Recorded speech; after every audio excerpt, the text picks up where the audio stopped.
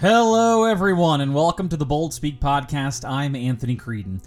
Thanks for joining me as we continue our study of No Other Gospel, a study of the book of Galatians. In today's episode, we'll continue to trace Paul's defense of the true gospel as he ventures into the life of Abraham. Now, while the amount of scripture we're going to cover in this section is small in comparison to other lessons, the insight Paul provides here is phenomenal and carries with it a depth that it's going to take a little bit of time to explore and unpack. So if you have your study guide, go ahead and open it up to page 14 as we're going to be covering the second part of Lesson 3. And if you're sitting there thinking to yourself, what study guide, what are you talking about? Let me kind of catch you up to speed. On our website, www.theboldspeak.com, you can purchase the complete Galatians study guide for only $10, and this study will guide you through the complete podcast series of No Other Gospel, which will run about 16 episodes or so. This 43-page guide offers some additional notes, some study aids, spaces to record your answers, and even some spaces for reflection so that you can get the most out of this look into Paul's letter to the Galatian Christians. And as a benefit, this purchase also helps to ensure that Bold Speak can continue to offer you the best in biblical studies and education for a long time to come. And believe me, you aren't going to want to miss the next study or the one after that. In fact, I have some pretty awesome stuff lined up for you that I'll tell you more about later when we're closing out this study. But until then, let's get back into Galatians with Galatians chapter 3, verses 7 to 9. As always, I'll be reading from the English Standard Version of the Bible. So if you'd like to follow along, go ahead and grab that. If you're driving in your car or somewhere else that you don't have access to a Bible or just simply can't take your eyes off the road, just sit back, relax, and I'll read it to you. All right, so here we go. This is Galatians chapter 3, verses 7 to 9. Know then that it is those of faith who are the sons of Abraham. And the scripture, foreseeing that God would justify the Gentiles by faith, preached the gospel beforehand to Abraham, saying, "In you shall all the nations be blessed." So then, those who are of faith are blessed along with Abraham, the man of faith. Now, up to this point, we've been having a conversation about what Paul is trying to communicate through the life of Abraham. As Paul references Abraham, he's been making a strong case for the fact that Abraham was saved by his faith in the promise in God and never by his actions toward God. That it was always a matter of God's commitment to Abraham, never about Abraham's commitment to God. And he makes this case through the life of Abraham by showing that it's always been by faith. We looked at Genesis, and we took a moment to reflect on how Abraham's life played out, that he came out of a land of idolatry, that the promise was given to him prior to circumcision, and that just because Abraham many times lacked faith and trust in God, it never meant that God pulled his promise or made his promise rely on Abraham's actions. Now, as Paul gets into this a little bit more in depth here in verses 7 to 9, Paul wants to make something very clear, all right? And this is what we're getting to in question 6. It says, what is Paul explaining in these 3 verses regarding the Gentiles? What Paul is saying here is that when God said all nations would be blessed through him and his offspring, it was foreshadowing the blessing of faith and salvation that would be given to the Gentiles as they're equally sons of Abraham by faith. See, Abraham wasn't a child of God and the father of all nations because he was born that way. In fact, in the last podcast, we talked about the fact that he was born into a family of idolaters. So it wasn't because of anything about Abraham. He wasn't born into a covenant. God chose him. Which means that Abraham was made a child of God by faith in the promise that God made him to be his child. The idea of the promise and the idea of being a child of God is not about a commitment of us to God, but a commitment of God to us. And that is a crucial distinction. And if that's what made Abraham a child of God, if Abraham was a child of God because of God's promise to him and Abraham's trust in that promise, then that's what makes us children of God as well. The Gentiles, like the Jews, are all children of Abraham by faith and not by works or birthright. And see, this is what Paul wants to point out. If God intended the plan of salvation to be by works, then he probably would have done this with Abraham very, very differently. He probably would have started by saying, Abraham, I desire to make you my child. I desire to bless you and make the father of many nations. But here's first the list of things that you must do. But that's not what happened. See, God first made the promise to Abraham, and then when Abraham struggled to trust that promise, he gave him some things that he should do and other things to help him to remember that God made the promise. This is not a commitment of Abraham to God. Just like nothing that we do is a matter of our commitment to God, but all of it is a reflection of God's promise, grace, and love to us. It's what we call sanctification. God's making us holy by his Spirit as a result of the faith and promise that he's first given us. It always moves from God's love to our love out to others. And that's a natural way that God has set this up, which means that God's promise and commitment is always first and primary. Now, at this point, Paul's really going to hammer the Gentiles here and the Judaizers with the Word of God, and he's going to really jump in and press really hard with some Old Testament scriptures. So Paul's going to further his argument in support of salvation by faith by using the Old Testament itself.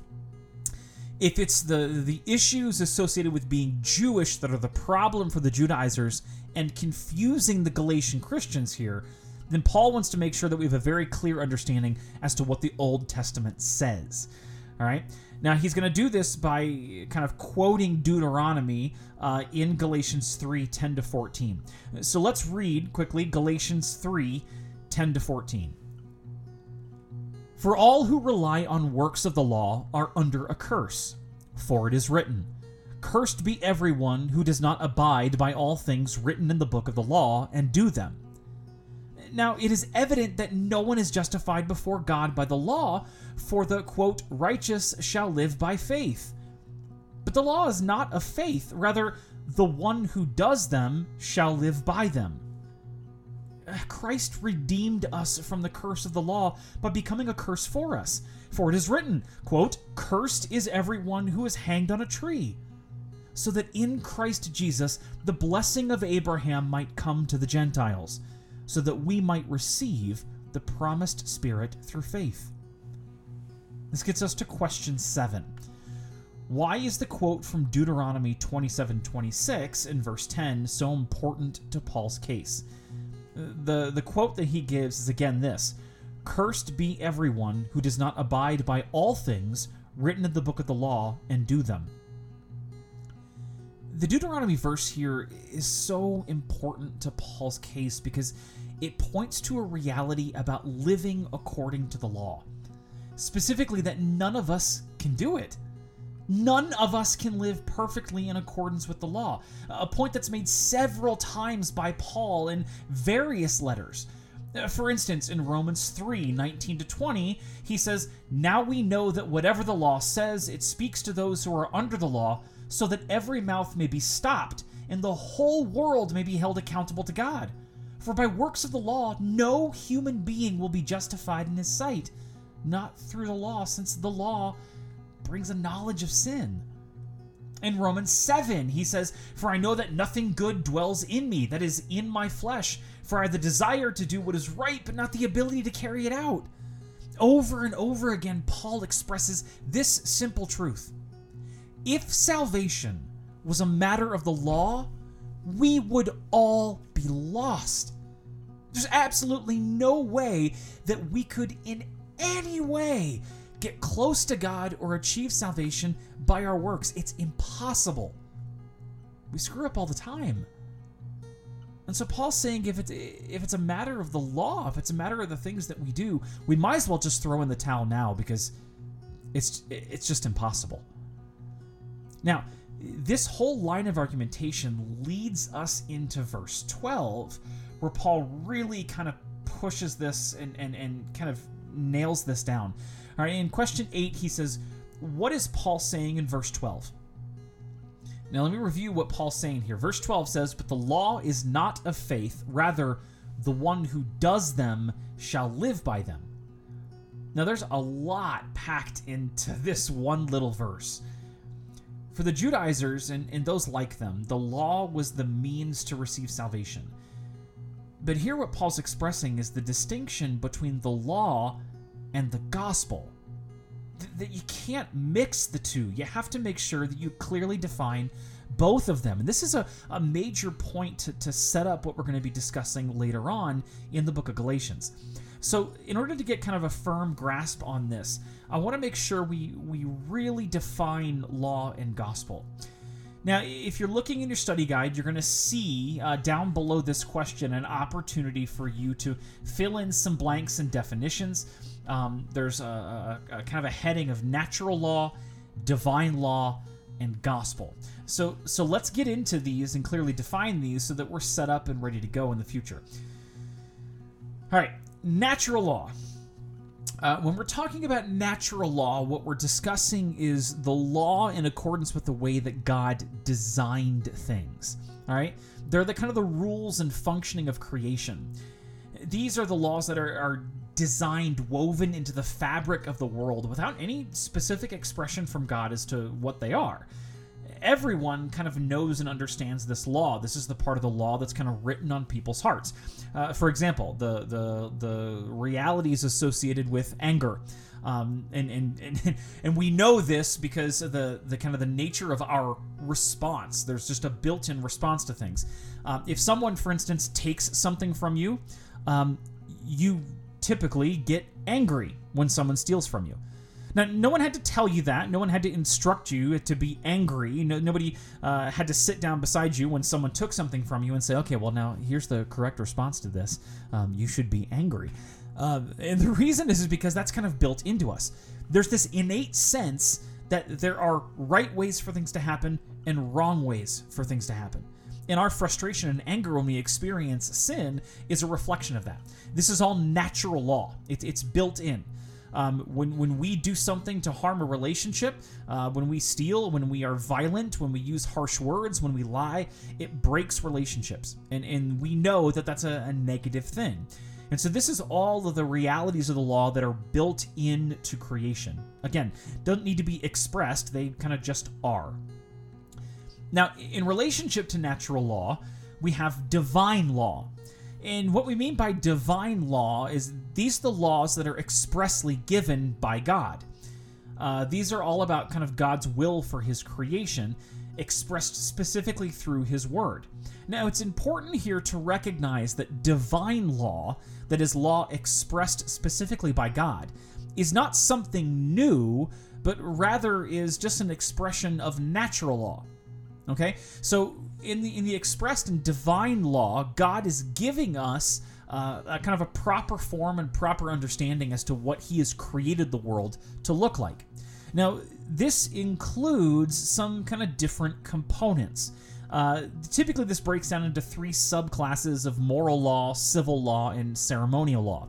Now, a lot of the laws associated with ceremonial law are intended specifically to teach us about God and remind us of who God is, because sin makes it difficult to know that.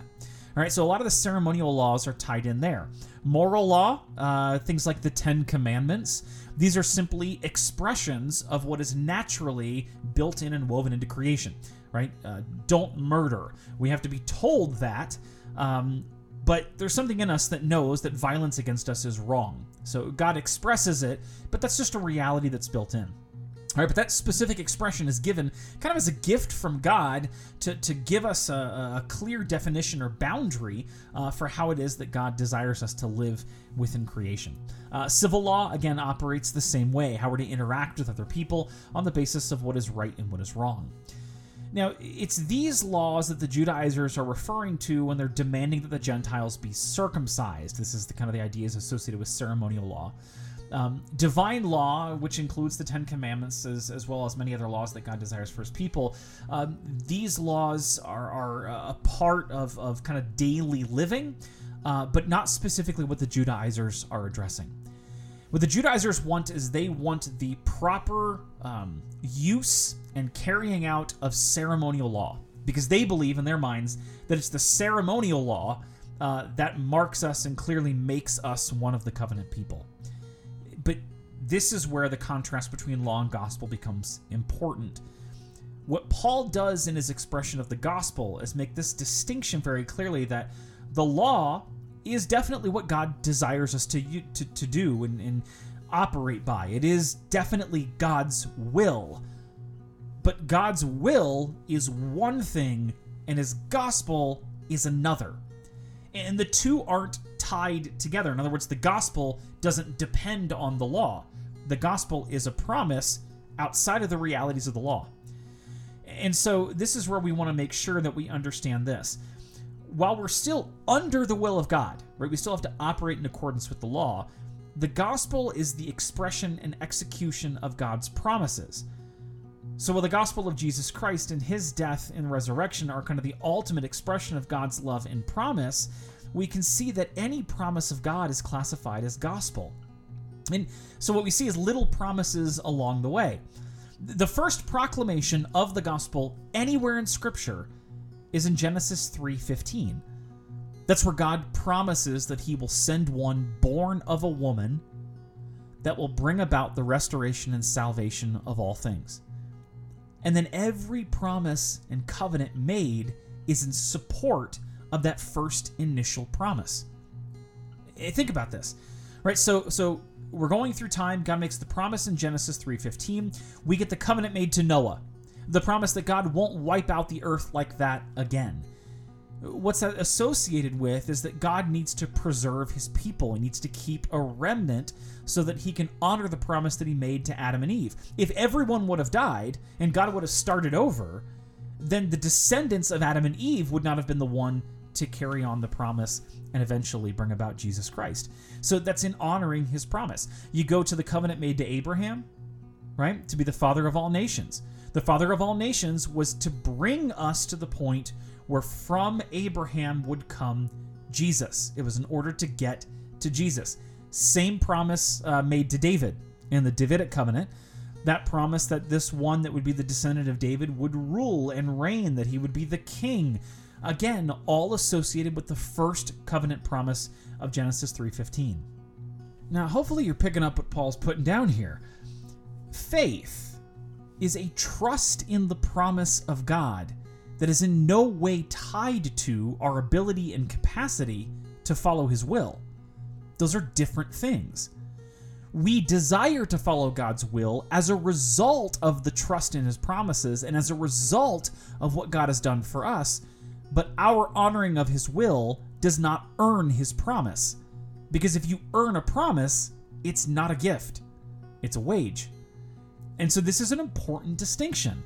Paul needs to make sure that we understand, that the Galatians understand, that the law is not faith. The law is action that comes from faith, but is not faith itself.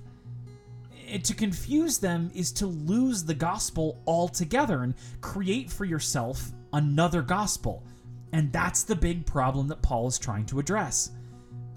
Now, the strange thing is how easily we slip into this. I mean, how many times have you been doing something or made a mistake and kind of cringed and thought to yourself, oh boy, I wonder what God thinks. Well, what's my status? Where am I at? What's in the balance? When the reality is that God isn't looking at it that way. Is God pleased by your sin? Absolutely not. But it's not like you do one wrong thing and all of a sudden you've lost the promise of God, because God's promise doesn't depend on you. And so many times we tend to look at our Christian faith as a matter of what we're doing. Are we doing all the right things? Are we executing this faith rightly? But the love and mercy of God does not come as a result of our works or the things that we do. It comes as a result of God's promise. God loves because he chooses to love. It's that simple. And I know that doesn't necessarily resonate with the way that we understand the world to work. And that's, I think, what makes it so complicated for most people. We're so used to a world where you get what you earn. But in the case of God, God gives it freely. And because God gives it freely, we too should give it freely. We should love as God loves. We should have mercy as God has mercy. We should be gracious as God is gracious. And as we do that, we reflect the gospel in such a way that it shows the immensity of God's love. So as you go about your day today, I want to challenge you to kind of ask yourself this. What does it look like for me to have love and mercy freely as God does? And how can I live out that love and mercy in the lives of others? The kind of radical love and mercy that in no way depends on how people treat me or what they do to me.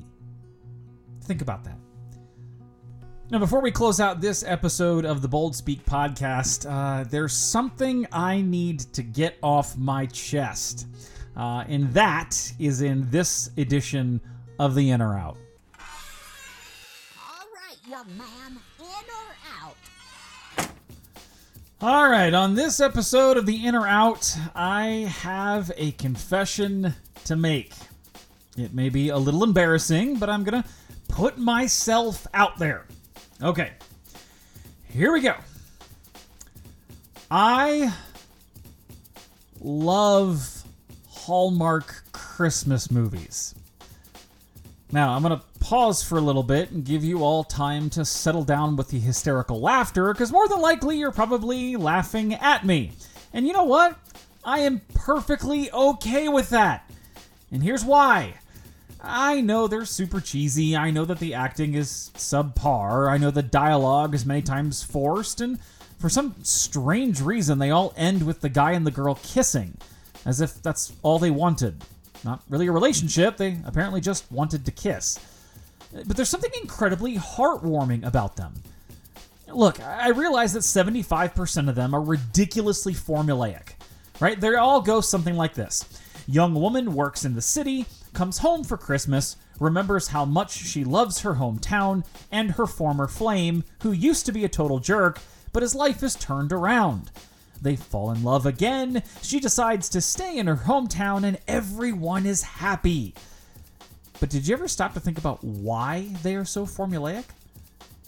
Maybe because something in that story resonates with something people already know. Look, Christmas is first and foremost about Jesus. That is undeniable. But there is also this strong sense that we long for everything that those movies represent. Love, hope, family, connection, and the list goes on and on. In the midst of lives filled with stress and chaos, with politics and tragedy, it's okay to seek rest from all of that. In fact, that's very biblical. Jesus invites us in Matthew 11 to, quote, "Come to me all who labor and are heavy laden, and I will give you rest." We want peace, love, and comfort. These movies, as cheesy as they are, give us an image of that. And while we know that true peace and comfort isn't from some long-lost flame or some fairy tale romance, these stories do serve as a glimpse of a kind of love and peace that we hope for when Christ comes again. It's a reality that is only realized in Christ, but hinted at in these sappy movies.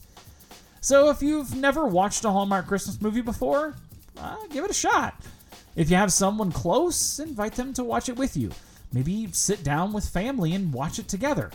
And if you just aren't into it, that's fine. But as for me, I have to admit, I am all in.